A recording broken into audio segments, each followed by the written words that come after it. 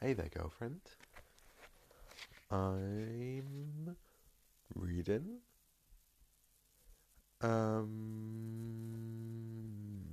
tonight it's Margot's chapter. Um Last time out we had Ali in a really interesting chapter that I just liked the way it was structured. It was pretty cool. Pretty cool. Um in conclusion of that chapter, they did it. The online forum people didn't really come to a conclusion, which I think pretty good summation of Reddit. Previous chapter, Tunde almost got killed by a random girl. What a bitch! What a silly little bitch. She tried to rape him a little bit. You said that Tunde did the raping. I don't know if maybe in the later in the book Tunde does the raping. Oh, I finished my water. I'll get some more in a little bit. I slightly haven't brushed my. Oh, I'm sitting on my phone. Slightly haven't brushed my teeth as well. Um, so yeah, I'm just gonna double check it's actually still working. I'll see you in a sec. Cool beans. I do still be recording. So yes, I liked the last chapter because it was interesting. I didn't really like the Tunde getting raped chapter because it was just a bit like, oh wow, Tunde's getting raped all of a sudden. That's interesting. Cool beans. And now it's Margot. I had a quick flick through the chapter, and I think something interesting happens. Not gonna spoil it. Not gonna spoil it, my love. You'll see. You'll see. Um, but let's just say Jocelyn gets a boyfriend. I think that's me spoiling it as well. But let's just read. 6 years to go. Margot. Now tell me, Madam Mayor, were you elected governor of this great state? What would your plans be to tackle the budget deficit? There are 3 points to this, and she knows it. She has the first two right off. Okay, I have a simple 3 point plan, Kent. Number one, trim the overspend on bureaucracy. That's good. That's the one to hit them with first. Did you know that current Governor Daniel Dandon's Office for Environmental Oversight spent more than $30,000 last year alone? What was it? Bottled water. A pause to let that sink in. Number two, cut aid to those who really don't need it. If your income is over $100,000 a year, the state should not be paying to send your kids to summer camp. This is a misinterpretation followed by a gross misinterpretation. This provision would only apply to 2,000 families statewide, and most of those have disabled kids, which would exempt them from means testing anyway. Still, it plays well, and mentioning kids reminds people that she has a family. While saying she'll cut welfare payments makes her seem tough, not just another woman in the office with a soft, bleeding heart. Now the third plank. The third. The third plank. Point three, she says, in the hope that the words will find themselves on her tongue, if she just keeps talking. Point three, she says, again, a little more firmly. Fuck. She doesn't have it. Come on. Cutting bureaucracy, cutting unnecessary welfare payments, and fuck, and fuck. Fuck, Alan, I've lost point three. Alan stretches, stands up, and rolls his neck. Alan, tell me point three. If I tell you, you'll just forget it on stage. Fuck you, Alan. Yeah, you kiss your kids with that mouth? They can't tell the fucking difference. Margot, do you want this? Do I want this? Would I be going through all of this prep if I didn't want this? Alan sighs. You know it, Margot. Somewhere in there, somewhere inside your head, you have your point three of budget deficit program. Reach out for me, Margot. Bind it. She stares at the ceiling. They're in the dining room, with a lit podium mocked up next to the television set. Maddie's little handprint paintings are framed on the wall. Jocelyn's already demanded hers to be taken down. It'll be different when we're actually live. I'll have the adrenaline, then I'll be more poppy. Yeah, oh, peppy. Then I'll be more peppy. Yeah, you'll be so peppy that when you can't remember the third plank of your budget reform, you'll just throw up live on stage. Pep, super pep, puke. Bureaucracy, welfare, and bureaucracy, welfare. Infrastructure investment, she yells it out. This is just a Louis interjection. This is exactly like the other book I was reading before this one. That bloody economy one. So boring. Don't want to know about money. I want to learn about women with superpowers killing each other. Infrastructure investment, she yells it out. The current administration has refused to invest in our infrastructure. Our schools are crumbling, our roads are poorly maintained, and we need to spend money to make money. I've shown that I can manage large-scale projects on our North Star camps for girls. Jeez, I really failed with the reading tonight, my love. Our North Star camp for girls have been replicated in 12 states now. They create jobs, they keep girls off the street, and they've given us one of the lowest rates of street violence in the country. Infrastructure investments will make our people confident in a secure future ahead of them. That's it. That was it. There. And isn't it true, Madam Mayor, says Alan, that you have worrying ties with private military organisations? Margot smiles. Only if public and private initiatives working hand in hand makes you worried, Kent. North Star Systems are one of the most well-respected companies in the world. They won private security for many heads of state, and they're an American business. Just the kind of business we need to provide jobs for hard-working families. And tell me, her smile positively twinkles, would I send my own daughter to a North Star day camp if I thought they were doing anything other than a force for good? There was a slow round of applause in the room. Margot hadn't even noticed that Jocelyn's come in by the side door and that she's been listening. That was great, Mum. Really great. Margot laughs. You should have seen me a few minutes ago.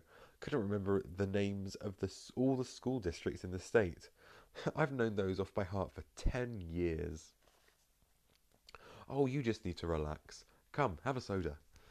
Margot glances at Alan. Yeah. Take 10 minutes. Jocelyn smiles. Jocelyn's doing better now. Better than she was, anyway. 2 years of North Star Camp have helped. The girls there have taught her to tone down the highs. It's been a month since she last blew up a light bulb, and she's using a computer again without fear of fritzing it. They haven't helped with her lows, though. There are still days, up to a week sometimes, when she just has no power at all. They've tried linking it to what she eats, to her sleep, to her periods, to exercise, but they just can't find a pattern. Some days, some weeks, she's got nothing. Quietly, Margot's talking to a couple of health insurance providers about funding some research. The state government would be very grateful for their assistance, even more so if she becomes governor. Joss takes her hand as they walk through the den towards the kitchen, squeezes it. Joss says, So, Mum, this is Ryan. There's a boy standing awkwardly in the hall, hands in pockets, pile of books on the side. His dirty blonde hair is falling into his eyes. Huh, a boy. Well, okay. Parenting never stops bringing you challenges. Hi, Ryan. Good to meet you. She extends a hand.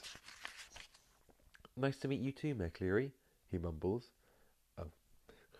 Nice to meet you too, Mayor Cleary, he mumbles. At least he's polite. Could be worse. How old are you, Ryan? 19. A year older than Jocelyn. And how did you meet my daughter, Ryan? Mum! Ryan blushes. Actually blushes. She had forgotten how young some 19-year-old boys are. Maddie's 14 years old and already practicing military stances in the mudroom and doing the moves she's seen on TV or that Joss has taught her from camp. Her power hasn't even come in yet, and she seems older than this kid standing in the hallway staring at his shoes and blushing. We met at the mall, says Joss. We hung out, we drank sodas, and we're just going to do homework together. Her tone is pleading. Ryan's going to Georgetown in fall, pre-med. Everyone wants to date a doctor, huh? She smiles. Mum! Margot pulls Jocelyn close to her, hand in the small of her back, kisses the top of her head and whispers very quietly in her ear, I want your bedroom door open, okay? Jocelyn stiffens. Just until we've had time to discuss it. Just today, okay? Okay, whispers Joss. I love you. Margot kisses her again. Joss takes Ryan's hand. I love you too, Mum. Ryan picks up his books awkwardly with one hand. Nice to meet you, Mrs. Cleary. And then a look across his face like he knows he's not supposed to call her Mrs., like he's been schooled in it. I mean, Mayor Cleary. Nice to meet you too, Ryan. Dinner's at 6:30, okay? And they go upstairs. That was it. The start of the new generation. Alan watching from the door to the den. Young love? Margot shrugs. Young something, anyway. Young hormones. Nice to know some things don't change. Margot looks through the stairwell to the upper floor. What did you mean before, when you asked me if I wanted it? Oh, it's just aggression, Margot. You need to attack on those questions. You have to show you're hungry for it. Do you understand? I do want it. Why? Margot thinks of Jocelyn shaking when her power switches off, and how no one can tell them what's wrong with it.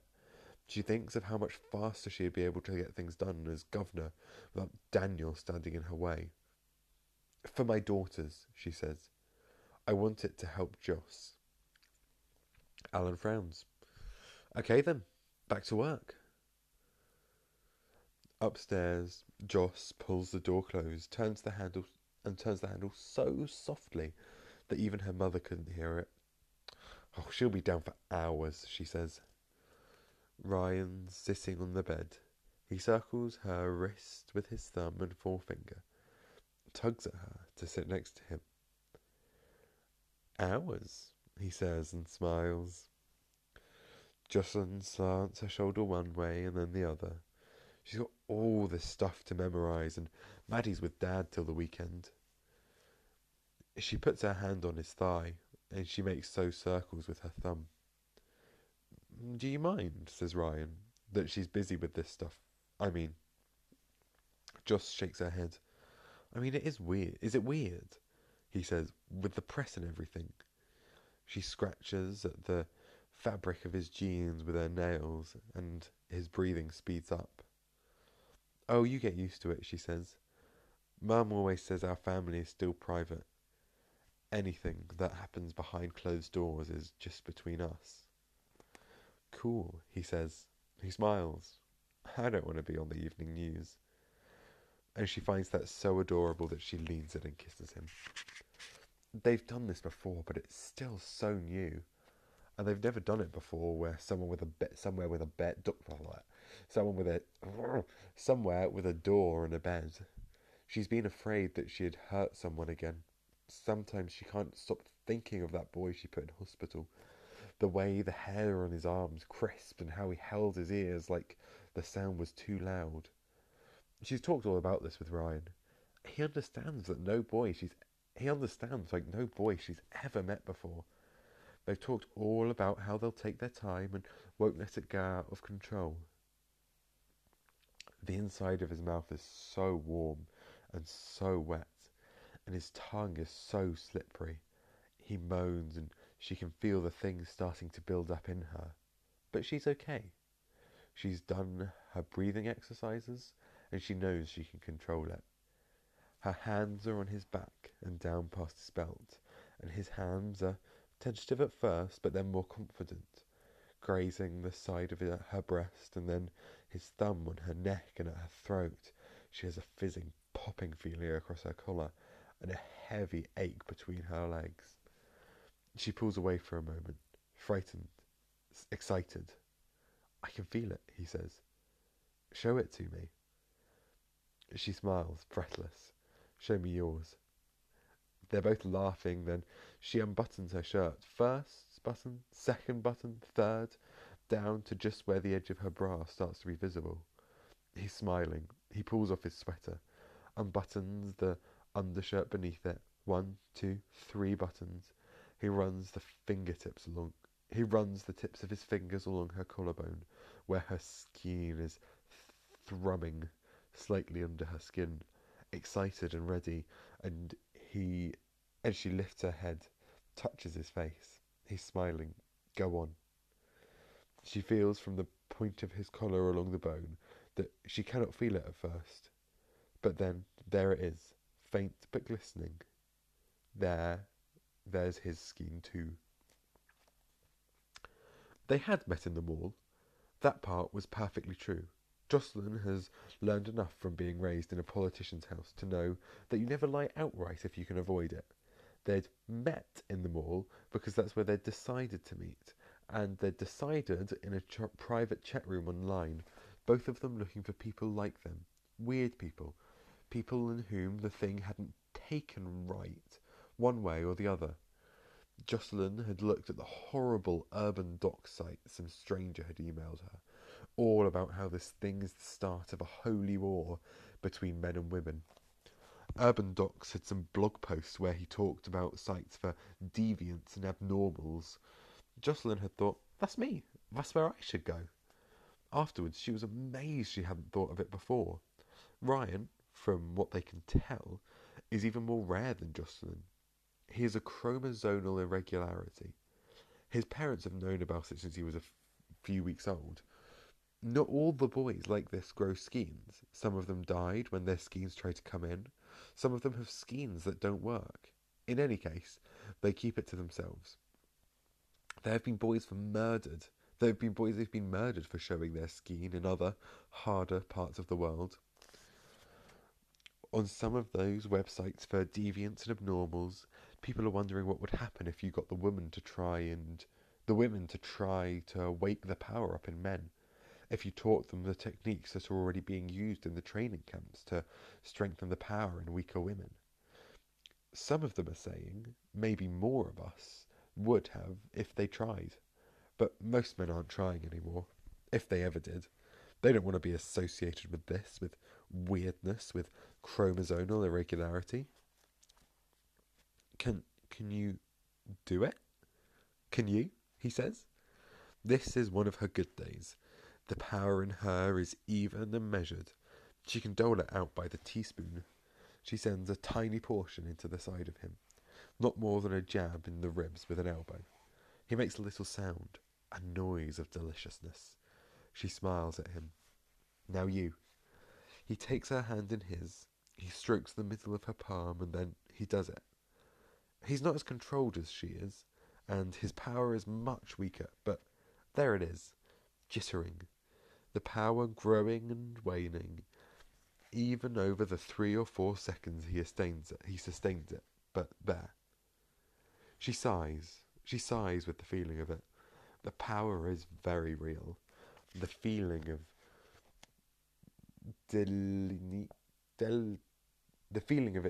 delineates the lines of the body very clearly. There is already so much porn of it. The single dependable human desire is very adaptable. What there is in humans is sexy. This now is what there is. Ryan watches her face as he sends his power into her hand, his eyes eager. She makes a little gasp. He likes it. When his power is spent and he doesn't have much, he never has had. He lies back on her bed. She lies next to him. Now, she says, are you ready? Yes, he says. Now. And she touches his earlobe with the tip of one finger, brings the crackle to him until he's writhing and laughing and begging her to stop and begging her to carry on. Joss quite likes girls. She quite likes boys who are a bit like girls, and Ryan was only a bus ride away. It was lucky. She messaged him privately. They met at the mall. They liked each other. They met 2 or 3 more times, talked about it, held hands, made out. She brought him back home. She thinks, I have a boyfriend. She looks at his skein. It's not pronounced at all, not like hers. She knows what some of the girls from North Star would say, but she finds it very sexy. She places her lips to his collarbone and feels the vibration beneath the skin. She kisses her way along it. He is like her, but unlike her. She sticks her tongue between her teeth, and licks him where he tastes like battery. Downstairs, Margot is onto much needed support for vulnerable seniors. She's using almost all of her attention to remember her lines, but a little part of her brain is still whirring over that question Helen asked her. Does she want it? Is she hungry for it? Why does she want it? She thinks of Joss and how should they be able to help her if she had more power and influence. She thinks of the state and how she'd be able to change things for the better. But as her fingers grip the cardboard podium and the charge begins to build across her collarbone almost involuntarily when she speaks, the real reason that she can't get out of that she can't stop thinking of the real reason is that she can't stop thinking of the look she'd see on Daniel's face if she got it. She wants it because she wants to knock him down.